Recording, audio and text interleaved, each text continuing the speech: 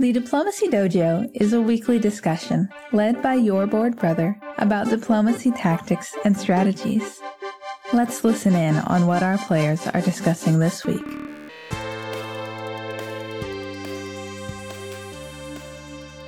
So how's it going, Hunter? I'm doing well. You got any topics brought with you today to the Diplomacy Dojo? Well, I guess one topic is how to become better at face-to-face diplomacy. I'm not sure if we've both done much of that, though. But we could talk about it. Yeah, because it's a little bit crazy, because there's like these 15-minute deadlines, and I can hardly talk to anyone. I have to put in my orders. It's just, I don't know. I mean, maybe if I got more practice at it, I'd improve, but I think I'm much better at online diplomacy than face-to-face diplomacy. Okay, well, let's start with these topics then. First topic of discussion is how to be better at face-to-face diplomacy, and it sounds like the first logistical problem you brought up is that compared to online diplomacy, the amount of time that you can put into your turns is very, very small. And so for the benefit of any listeners, an online diplomacy turn generally is set for at least 24 hours, sometimes much longer. And this is usually to account for that players are playing somewhat asynchronously. They're not necessarily all playing at the same time of day. They may not even be in the same time zones. So this means that you can put a lot of thought into your moves and a lot of thought into the turn and sometimes significant back and forth with all the other players. And in face-to-face diplomacy, a reasonable length of time is usually not more than 15 minutes a turn. Otherwise, the game could go on more than a day, perhaps. That's not reasonable. Most people only want to play a board game for 3 or 4 hours. And in a tournament setting, that matches have to come to some kind of conclusion. I have personally played some face-to-face diplomacy that is an all-day thing, where all right, we're going to start around lunchtime and we're going to go until everybody goes home in the evening, potentially. That's realistic to play a 7-hour game of face-to-face diplomacy if the players are very good. In terms of how to overcome that difference, I have some practical tips. One is to write down some tentative moves immediately to make sure you're not caught with your pants down at the end of the turn, so that you can, on your little piece of paper or whatever you're playing with, okay, I've seen what happens, maybe even while the judge or whoever is adjudicating the moves for the turn, start brewing up an idea of what your moves are going to be and write those down as your next moves, and then erase them and change them with replacement moves if you come up with something better based on your dealings with the other players. This is very helpful because it means if nothing happens to make you want to change your moves, you can just use the rest of the time to talk to the other players. Sometimes your moves are even pretty obvious, or you could spend most of the turn just trying to figure out your moves real quick. So writing that down and getting that out of the way so you have something on paper, that can be pretty helpful. Especially during the end of the game when there may not be much need to discuss things with other players and you can put a lot of effort into figuring out your moves. The other thing that comes to mind is the short time limit means you're going to figure out your moves a lot more based on intuition or simple suggestions from other players. And you're not going to have a lot of time to play out elaborate scenarios in your mind as to what are the best moves.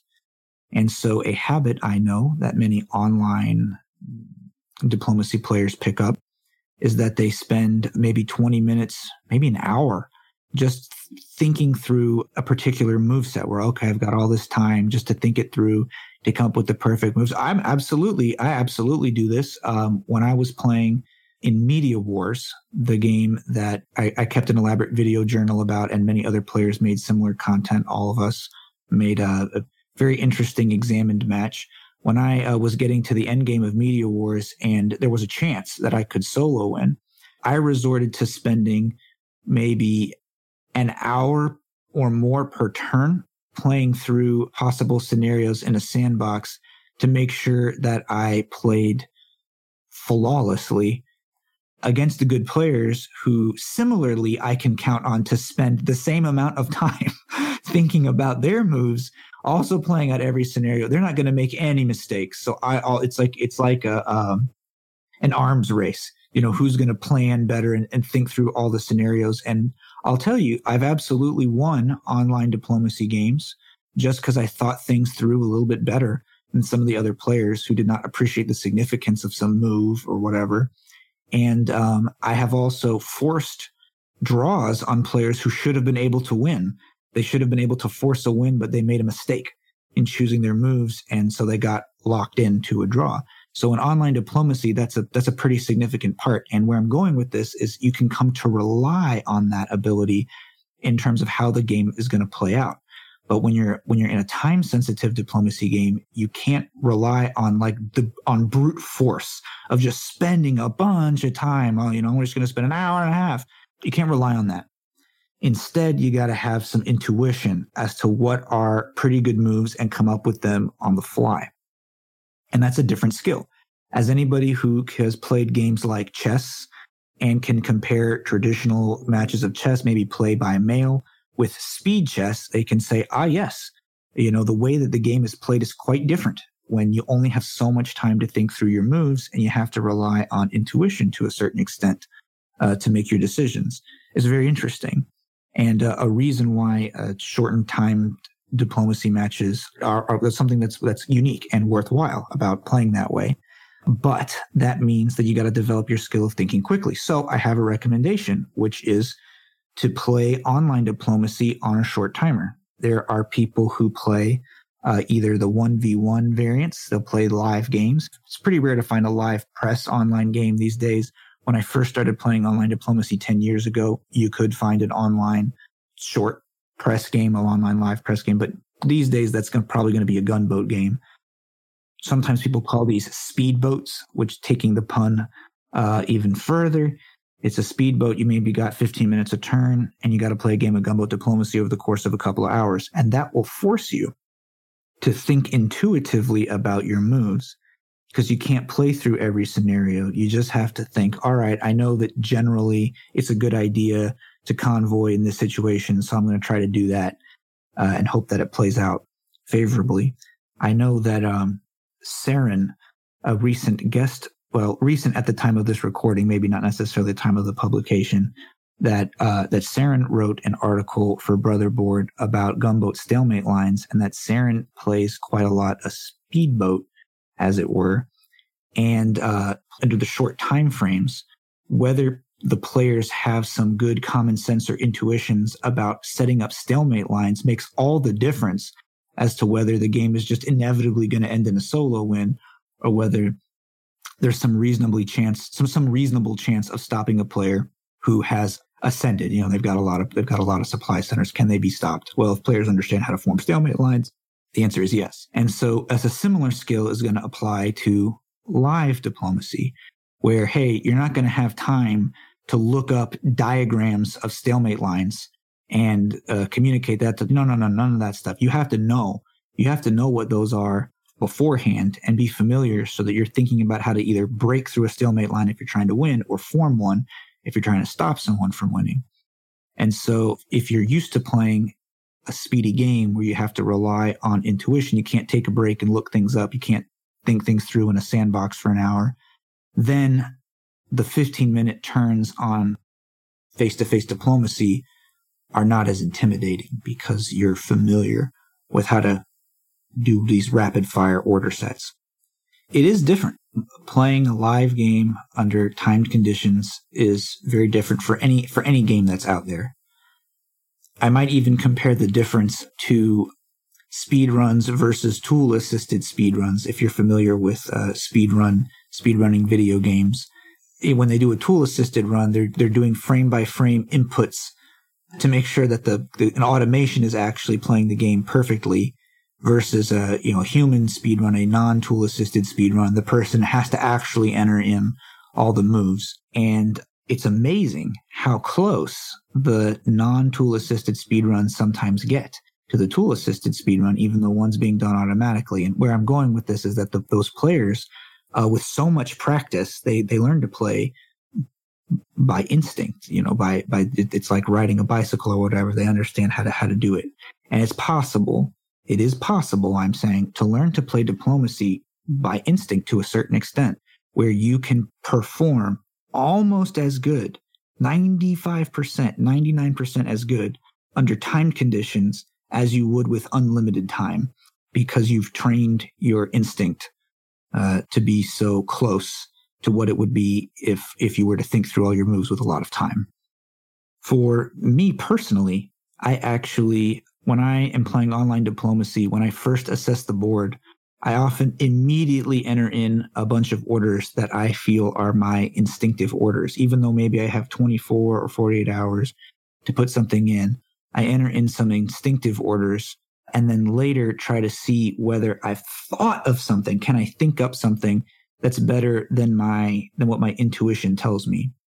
I think that by the sheer number of matches I've played, I have an intuition that comes from not from learned principles, from articles and things, even, or from thinking things through theoretically, but from something like, I've seen a situation that was kind of like this. And, players who, when they moved to Galicia in this situation, that turned out to be a pretty good move. And when they didn't, that turned out, I feel like, I just kind of remember that. I couldn't tell you why. I'm not playing through a gigantic, 5 levels hypothetical scenario in my mind or in a sandbox. I just kind of remember that, and I'll put that down tentatively. And sometimes I don't find the time. I don't find the time to go back and really think through my moves. And sometimes I do, and I end up picking worse moves. My anxiety or something gets the better of me, and I change my moves to something that's worse than what I intuited. So if someone's listening to this conversation and you're thinking, hey, I have no intuitions, I don't even have any good ideas about what my moves should be until I really think them through and I play things out, I'm going to say, try to develop that habit, because it can serve you well in the long run for many reasons, not just when you're time constrained.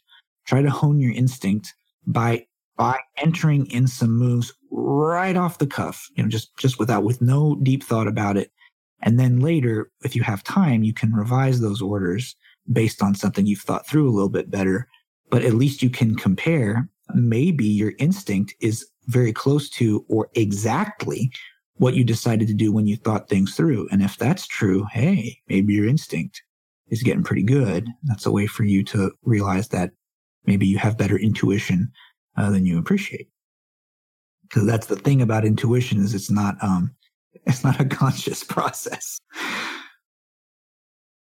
To the other point about face-to-face diplomacy, about the conversations not going on so long, there are a lot of practical dimensions to this. You only have so much time to allocate to talking to each player, which means that you probably need to focus on talking to your neighbors right away. So let's say that you're Turkey, you probably don't really have much time to spend talking to France, Germany, or England. Like it's in the beginning of the game, that's barely worth your time. That's tough. Because, play by mail or online play, the advice is often to the contrary, which is, hey, don't overlook relationships with distant powers. You may really need that, or that could pay off in the long run, and players inappropriately focus all their attention on their neighbors. But in a short time game, that's a little more justified, or it's a lot more justified. It's a lot more justified to spend your time focusing on your relationships with your neighbors. Also, let me add this in there, that face-to-face games are not necessarily played to the bitter end. Like tournaments usually have some kind of time limit. So the odds that you're going to come into contact with distant powers who you don't neighbor is pretty slim. Like, let's say go back to the Turkey example. Yeah, if the tournament says, oh, the whole game's over in 19, okay, you're never going to be capturing like Spain or something like that. Like, that's just not happening. If you win this match, quote unquote win, it'll be because you got to, 13 supply centers and topped the board. So the odds of you interacting with the 3 Western powers is extremely minimal. I'm not saying it will never happen, but in my experience, the way that the game is played is significantly changed, not just by the turn time limits, but also by the match turn limits. I think those often go hand in hand. If you really are playing a game to the bitter end, either in a tournament that allows that, or it's just an arranged game that you set up, then in that case, what you'll do is, as players get closer to elimination, you may spend less time talking to them and then start developing your relationships with the more distant players as the game develops. There's not a lot you can do, and that can sometimes lead to the dangerous situation where you have two distant rivals who are working together really well. They have a tight alliance, and you're thinking, hey, I'll get one of them to betray the other on because they're neighbors, but they have no relationship with you because there just wasn't enough time. And so counting on those players to prefer you, a natural ally, over their neighbor, which is something that's a very reliable strategy in online diplomacy where your relationship can be just as developed with any power regardless of distance.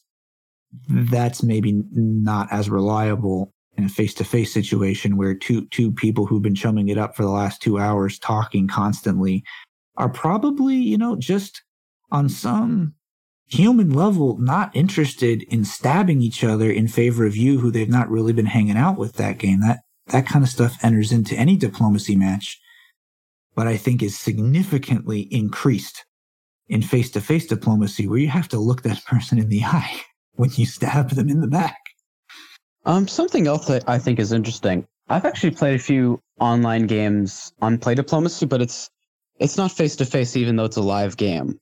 I've actually done better than those. I mean, so I think maybe my communication is better when I'm writing than when I'm speaking. That's possible. What do you think makes the difference? Well, I guess I don't know. Well, I mean, right now, I'm speaking and I'm getting like a little nervous. I'm just kind of thinking about what I want to say. You become self-conscious. Yeah, whereas if I'm writing it, I can just, think about it, more clearly. That makes sense. In my personal life, just talking about the skills of communication, such as writing and speaking, I don't think that the skills go hand in hand. Someone can be an excellent writer and be almost unbearable to listen to.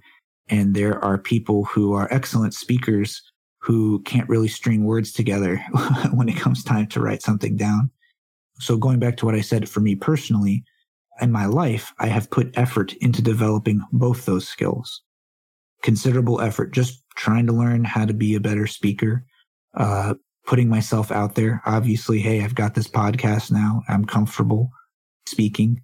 I'll say that I wasn't necessarily born that way. That's something that took me a long time to develop. And there's so many factors that go into being comfortable to talking with people quickly, skills about how to be polite and respectful, skills about speaking style and being easy to understand, which can come from, going into the specifics of how to be a better oral communicator. There are things like you want for your speech to be clear and comprehensible. And some people, they may have a tendency to speak too softly or mumble, or maybe they learned a dialect that people aren't that familiar with. I'm talking every time, no diplomacy. These people, what? That's a perfectly fine way to speak. I enjoy listening to people that speak different dialects, but learning to speak in a way that most English speakers can easily understand is a big advantage. They don't have to think hard about what you're saying. I think in terms of the content of your speech, it is beneficial to learn to communicate in a manner that matches the other person's expectations. And this means relying on general words and sentence structure that most people are familiar with and would understand. The ways that you hear people speaking in movies or on the news that are meant for a really general audience, it's going to be comprehensible to the other person, no matter their frame of reference. And to be careful not to use terminology or phrases that are not familiar to most people, and they may be confused about what you're trying to say, and that gums up the communication. But on the other hand, if there's jargon that the other person is going to know, or you can reasonably anticipate that they will know it, then that speeds up things considerably. So in diplomacy, for example, if you say something like, hey, I think there's a juggernaut, I really think we need to do something about that, the other person probably knows. If they're at a diplomacy tournament, they probably know what you mean when you say juggernaut. But if you're playing with some friends who maybe haven't played diplomacy very much, that might actually do more harm than good, because now you're spending time defining Juggernaut when you could have just said Russia-Turkey alliance or something like that. So being judicious about when to use special terminology and when not to use it, I think, goes a long way in having expeditious communication. I'll tell a story that's a digression. Have you ever heard of Blizzard's game Warcraft 3? Yeah, I've heard of that. I played that. Okay. That was a favorite of mine for many years. I played that game all the time when I was a teenager. For the benefit of listeners, I think that game came out maybe 2002 or 2003, something like that. It preceded World of Warcraft, so that's how old the game is. It's made a bit of a comeback recently as a nostalgia game, which is kind of neat. Well, anyway, Warcraft 3, when I played that game, that was before voice over internet was very common. That was kind of a novelty that you could play a game and speak to other people while you were playing them. And most online games at that time, you played by communicating in written messages. And I sometimes enjoyed playing this game, Warcraft 3, which is a real-time strategy game, similar to StarCraft or any of these other games like that. Play games with allies that you're working together, but you have to type written messages. So if you know anything about real-time strategy games, you may know that you're clicking and hitting keys. You're going so fast. The amount of inputs that are needed to play this game well is very, very high. Comical almost. It's an entry barrier to some people who might otherwise think that kind of game looks kind of neat. But at the same time, you had to chat with the other player who you're working with, and talk to them about what your strategy is or where you're going to go. And so a form of communication developed where the players could say entire strategies in 2 or 3 letters that they would get abbreviated so dense because you're trying to play the game and communicate it at the same time. So, and I don't know, let's say that when your bored brother was 13 years old, I was pretty good at typing with just my left hand, these extremely dense messages that looked like the most nightmare scenario abbreviated text message, IDK, my BFF Jill, those kind of messages. What the comparison here is that in a time-sensitive situation, if you're playing with high-quality players or like players who are very experienced and know this jargon, then going heavy on diplomacy jargon to communicate your ideas can be really helpful. That can speed things up quite a bit. As you say, like, hey, you want to play like, France-England alliance? Yep. Hey, do you know this opening? Yep, I do. Okay, let's do that opening. So then instead of having to discuss every single piece and how they're going to move and hashing that out, you can just both agree to make that opening and keep moving. That kind of stuff can be really helpful in giving you enough time in the turn to be able to communicate with one player and move on to communicating with the next. But I guess I have this heavy caveat with the advice that only works if the other players know what you're trying to say. If you're playing with your friends who have not played diplomacy before, I strongly advise against it, and instead just talk in plain language, slow as it may be. Have any thoughts on that, Hunter?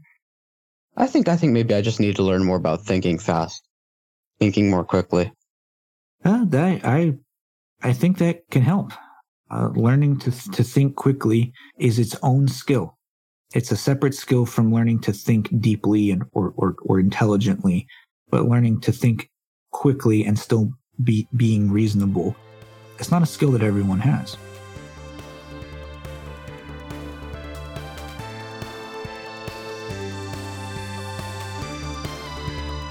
This episode was made possible by the generous support of people like you.